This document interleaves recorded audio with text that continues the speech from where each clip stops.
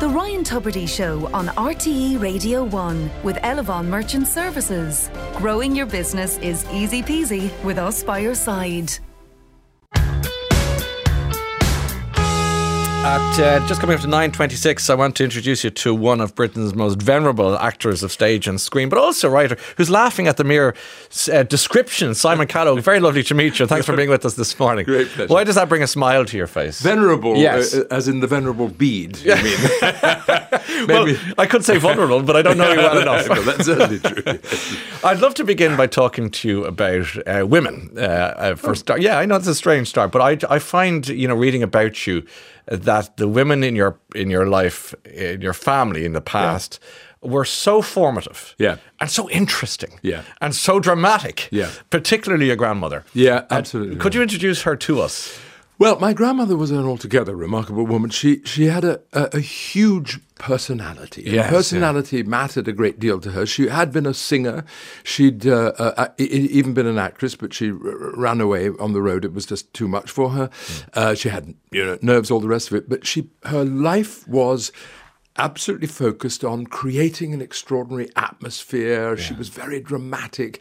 She and I used to dress up in her clothes mostly, and I was extraordinarily in touch with her. It was a relationship like no grandchild and grandmother should expect. It was as if we were soulmates, and her daughters detested her, including my mother.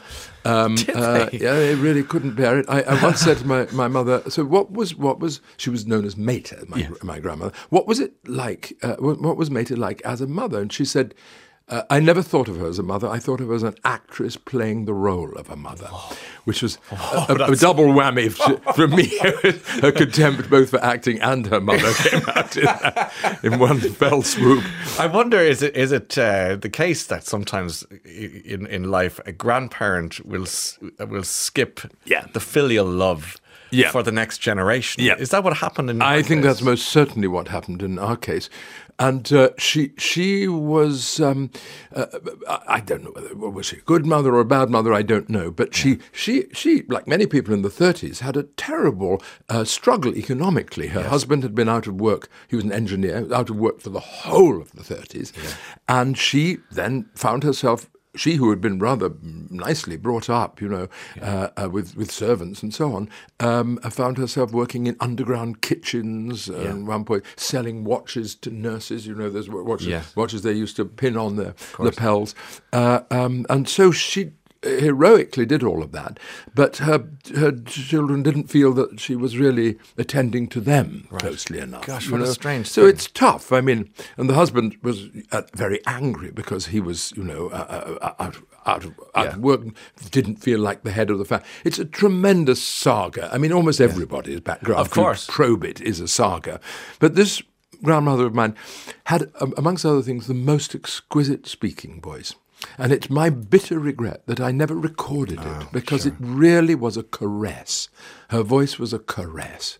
And she still used to sing to me. She'd sing opera arias and all this sort of thing to me. And it was a wonderful voice. It was what I would describe as a contralto basso voice. I mean, she was absolutely...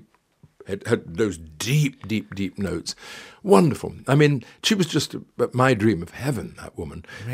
But it was very interesting that she took to her bed at a certain point, although she could always rally for a party. The prospect of a party was electrifying. Yes, okay. So there's great complication there, but great love, clearly, in the way you reminisce about her. And then you mentioned your own mother and her sisters. Your mother was... she was unwell really towards the end, isn't that it? My mother had dementia for the last 10 years, or probably more than that, somewhat concealed. Yes. In the way that dementia sometimes is. She had a sort of terrible couple of years of extreme paranoia, and then she collapsed mentally and was in a home for the last 10 years of her life, and for the last 5 years of her life silent. So she died at 97. But do you think she was compos mentis in her silence, or was it too hard to say? Really hard to say, isn't it? Is it? Well, of course, with silence. Who knows? None of us knows. Yeah. My impression was, and it may be a fantasy on my part, but my impression was that she was trying to solve a problem in her mind. I went to the home where I had installed her in this home, which was a wonderful place in many ways. And you look around and you could see people in various stages of mental vacancy, just nothing going on. But my mother never stopped thinking, furiously thinking, though she stopped speaking, as I said, for 5 years, and the 5 years before that was great, great confusion. But I had this feeling that she would not die until she'd solved this problem. Right. And finally she did let go, you know. And so she was a Catholic, a very, very, very devout and obedient Catholic. And my other feeling about it is that she believed that it was not up to her to decide when she died, but God would choose the moment for her. And so maybe he did finally, for her, choose that moment. You were very young when your father left 18 months old, and she, as a Catholic, couldn't countenance the idea of marriage, or, you know, I mean, it was desperately sad and restrictive. Yes, her. but also she had, understandably, rather turned against men, generally speaking, and indeed, then we had a reunion, which was a completely bizarre thing, a completely contrived thing. But my father said, "Oh, it was a terrible mistake. We should get back together again." But he was living in Africa. We went to Africa. I was. How old was I when I went to Africa? I was 9, I think. Yes, that's right. And we spent 2 incredibly uncomfortable months in his house when he just turned against her, turned the servants against her, locked the rooms off her. It was a terrible, traumatic You time. really remember that, don't you? Looking at you, like that's 9 years old. You wouldn't forget that. You were there. You really went right back would there. not Yeah, forget it. that bad, yeah. But I remember the past very vividly. Do you really? I have. It's almost like a disease. I keep going over and over and marinating it and analysing it and trying to evoke it. And I'm surprised when I find other people don't. Do you want to? Do you want to go there? Or are you dragged there? Oh, no. I do want to go so there. So you but want to review it? It's there installed in my brain incredibly vividly. How accurate it is or not, almost nobody will be able to tell anymore. And it's my great task in life is to write it all down. Whether anybody wants to read it or not, I don't know. Oh, but you've written some extraordinary books, and I want to talk to you about writing now, because I think your mother wanted you to be a writer. Well, what my mother really wanted me to be was a teacher. Okay. Particularly, she wanted me to be a university don. That was her vision. She Quite used specific, to often say to me, I have a picture of you walking across a quadrangle, wearing your gown and your mortarboard, and students running alongside you, trying to keep up with you, to write down the wonderful things you're saying. Okay. And of course, it wasn't long before I realised that it was herself she was talking about. Right. She wanted to be that her person. Dream. Her dream was to have people listen to her and note what she said. She had a very disorganized brain in many ways, but she had views about pretty well everything, and pretty strong and rather caustic views about everything. And so the idea that I would become an actor was just beneath contempt to her. The idea that I would... she said, when I was at Queen's University in Belfast, when I did the first acting I ever really did in my life, and I, thank God, realised how absolutely awful I was, and that I'd have to go away and find out if I could act at all. I had no idea whether I had the slightest talent at all. And then I went to her and said, "This is it, I'm leaving university." And she said, "You're an idiot, you're an absolute fool, you have no talent whatever, you will fail completely and abjectly, but," she said, "if you don't do it, you'll spend the rest of your life regretting it, so I think you should do it. But don't expect a single penny ever from me ever again for this." And she certainly was good to her word. My God. What a complicated response to your decision to leave. Like in the sense that she's going, "You're terrible." Yeah. But you've got to do it. Yeah. I mean, in a way, it's a very... It's strange. There is some wisdom in it as well, you know, and it might have been true. Yeah. It might well have turned out that indeed, for my first 18 months at drama school, I think almost everybody thought he's absolutely hopeless. I was hanging by a thread, as they later told me. But then suddenly, and these things happen, I had a series of breakthroughs in my training, which is why one of the many reasons why I think training for actors is so important, because you need time. It really takes time for you, unless you're preternaturally gifted, and I obviously wasn't, to understand what the process of acting really is. And when I suddenly, it just absolutely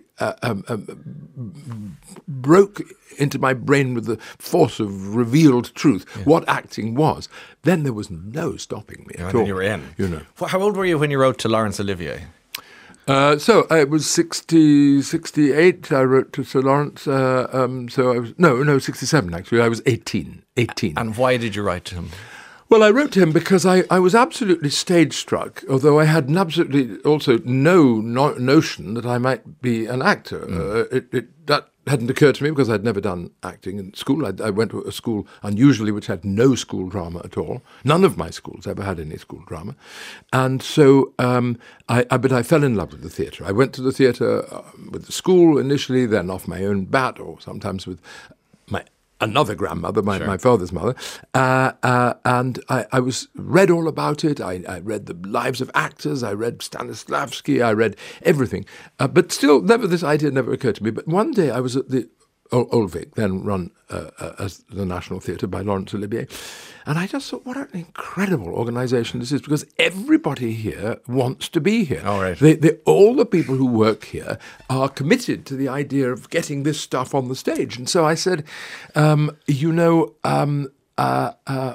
a letter. I wrote a tightly composed, 3 foolscap page letter typed by me on my own little typewriter to Laurence Olivier, explaining to him what a wonderful theatre he was running. And he wrote back and said, well, if you like it so much, why don't you come and work here? There's a job in the box. In fact, I don't think he said come and work. He said, come and meet the box office manager and we'll see if you can get a job in the box office. And so I had this interview and I was in. And then, boy, was I ever in, because I saw the life of the theatre. I saw what it is. I saw what the work is. And it thrilled me so much. And so then I rather cynically just went to university in order to act. Yes. But fortunately, discovered that I couldn't. So you studied in Queen's University in Belfast, and then you went to Drama Centre in London to try and see if you can hack your way through the life. And then obviously with that in mind, you achieved your goal. You learned how to act and became a wonderful actor, which you to this day you continue to be. Well, that's nice of you to say. I like many actors, still feel, as the late great Cyril Cusack used to say, when he finished every job, it felt like the last one he'd ever get, and when he started a job, he felt it was the first one he'd ever had.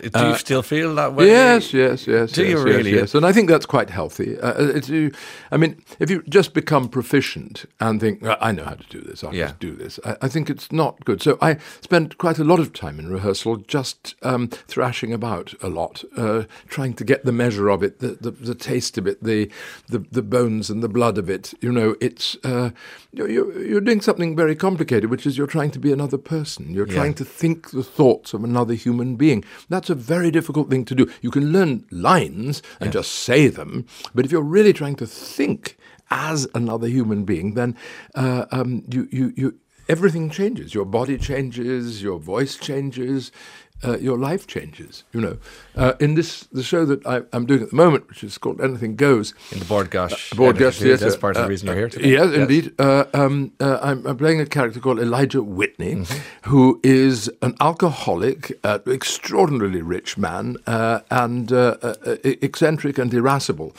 and. That's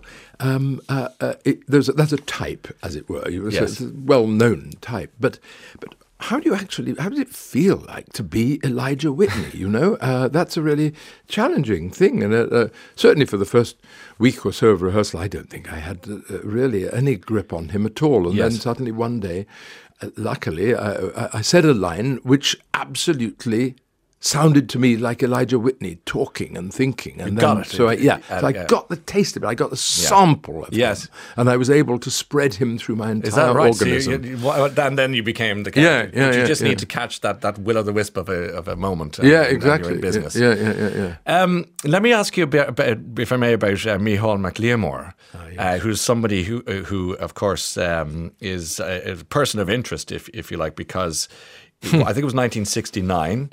And were you his dresser? Is that right? Can you take us there for a moment? For sure. It was the Irish University Drama Association had its annual kind of event in Belfast that year. It was rotated, and they had invited the organisers of the festival. It was the Belfast Festival, but had invited Micheál MacLiamore to come and adjudicate the drama association, and part of the deal was that he would do his great show, The Importance of Being Oscar, twice as well.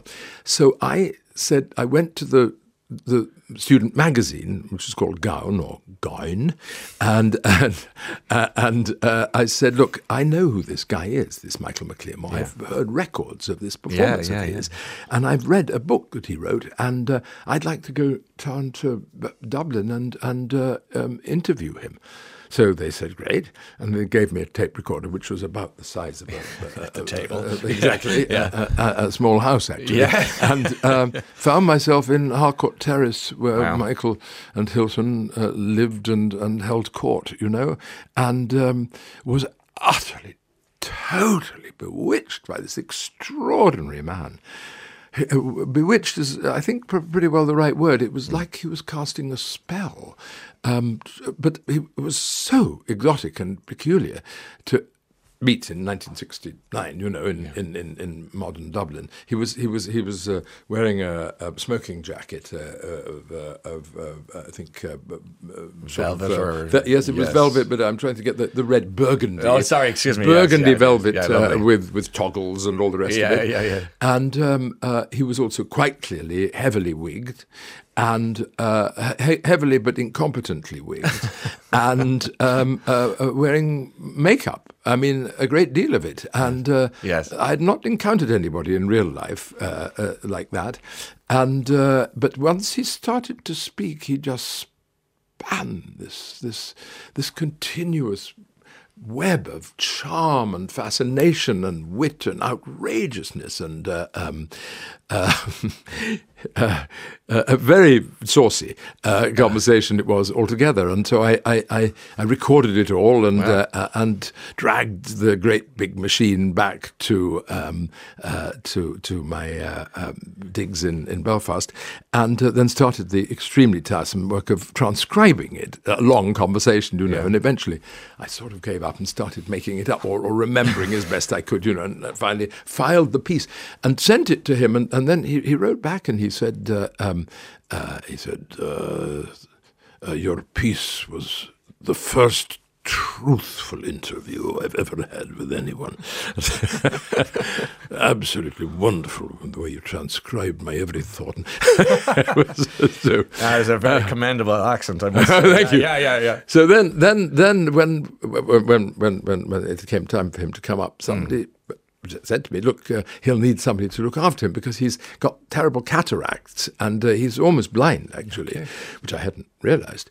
Although, of course, it made sense because he was like a seer. He was like Tiresias or something. and so I then looked after him. I really did have to look after him quite carefully because, he was a bit frail, but also he needed to be protected from too many people coming to come up to him because he was a big celebrity even then.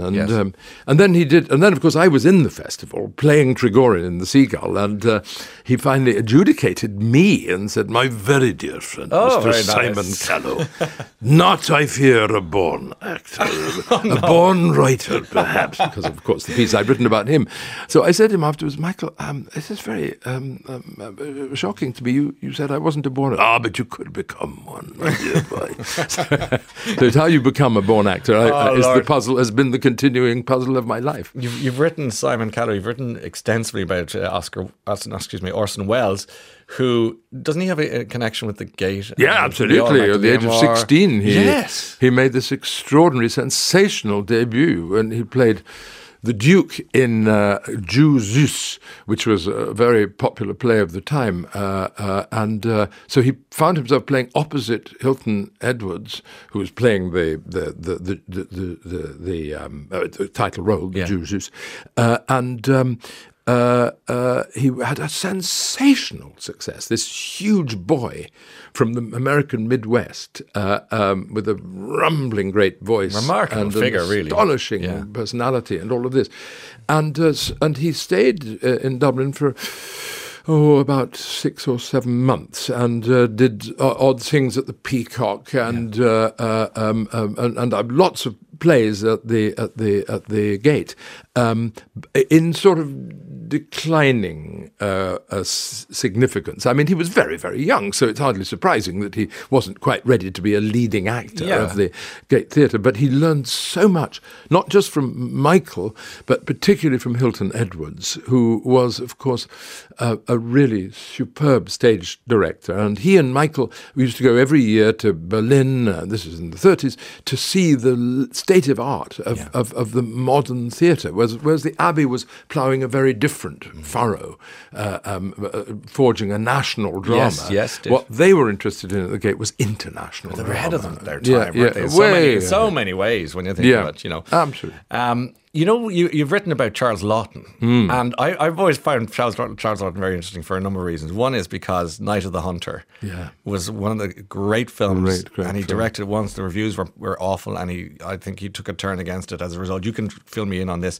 But the other reason, obviously, The Hunchback of Notre Dame was like an extraordinary portrayal of a deeply wounded individual in Paris and so on. Yeah. And the final thing I'll mention to complete that trilogy of points that hopefully you'll respond to, Simon, is the fact that somebody who I spoke to a couple of times before she passed away is Maureen O'Hara, and she always said that Charles Laughton was the reason that she was such a success, because he minded her in a time when, young women like that arriving from Ireland into Hollywood could have had a very different career path. But Charles Laughton said, no, I'll take you in. He was a remarkable man, obviously so much so that you wrote about him.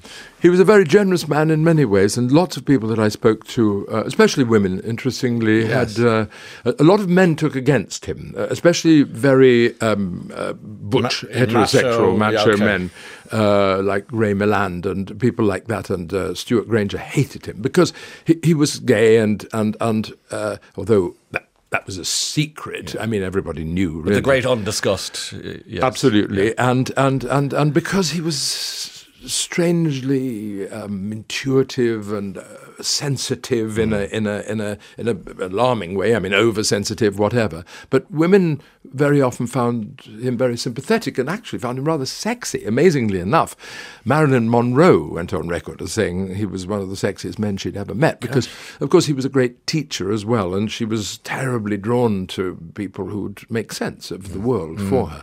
And he was, I think, one of the greatest examples of what acting can really be, which is an art, a great art. It's a craft, of course it is, a must, and craft must exist there, but the desire to create images which are indelible, which give us an account of the human condition in intensified form.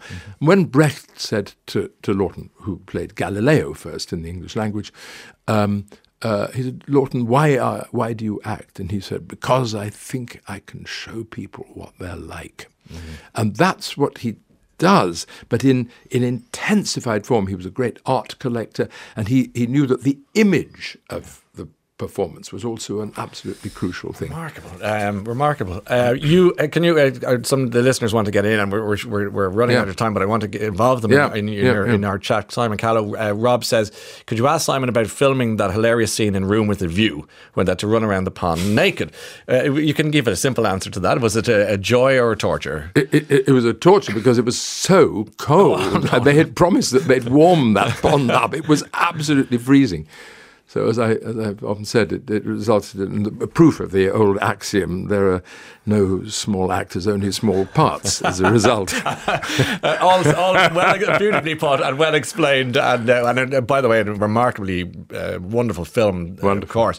The fabulous Simon Callow. I was at the Cork Film Festival, says Jean, in Cork many years ago when I very proudly took Simon to see Micheál Mac Liamore's childhood home in Blackrock. Yeah. And he very kindly explained to me that Mac Liamore had entirely made up his Cork backstory. I was actually born and raised in London. That's absolutely true. Is that true? He was born in Willesden, yes, which is a rather dingy London suburb, and was as English as could be, and both sides of his family, Kentish people they were.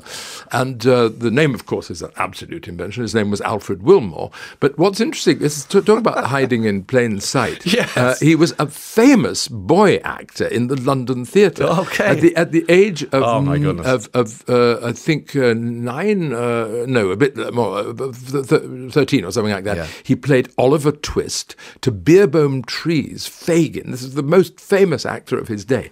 So Michael was absolutely known as this child actor, English child actor. I had the pleasure of meeting Simon Cowell 25 years ago, says John Lucy in Galway, in Shaftesbury Avenue on the street. He stopped to chat when accosted by me. He was so gracious and kind. I was off to Arts Educational School London by train. His book, Being an Actor, is a masterpiece for aspiring actors. Simon Cowell says, Karen, his Austin Wells books are a great read. Another says, I could listen to Simon talk all day. The tone and the timbre of his voice is just so colourful. No people like show people. You got married in 2016 to Sebastian, is that right? That's right. Are you happily married, happy in life? Couldn't be happier. How are you, is what I'm asking it to say. I'm very well, thank you. And as we say goodbye, let me ask you, how are you? And we're very well too, Sebastian and I. Yeah. Okay, that's all good.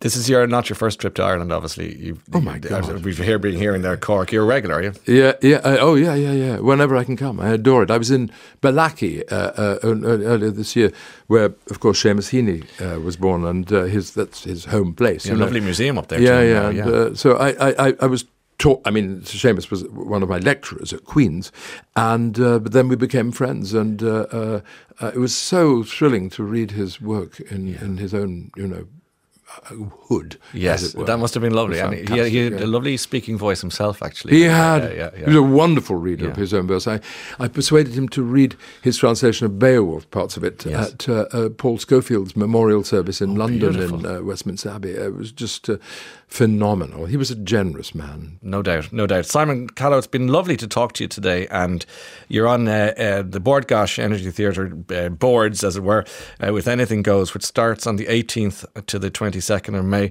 I hope it's a roaring success. Thank you. And with you in it, I've no doubt it will be. I wish you every happiness. Come and see us again sometime. We've plenty more to discuss, so don't be a stranger. Nice to see you. Thank you, Simon, for joining us live in studio this morning at 7 minutes to 10.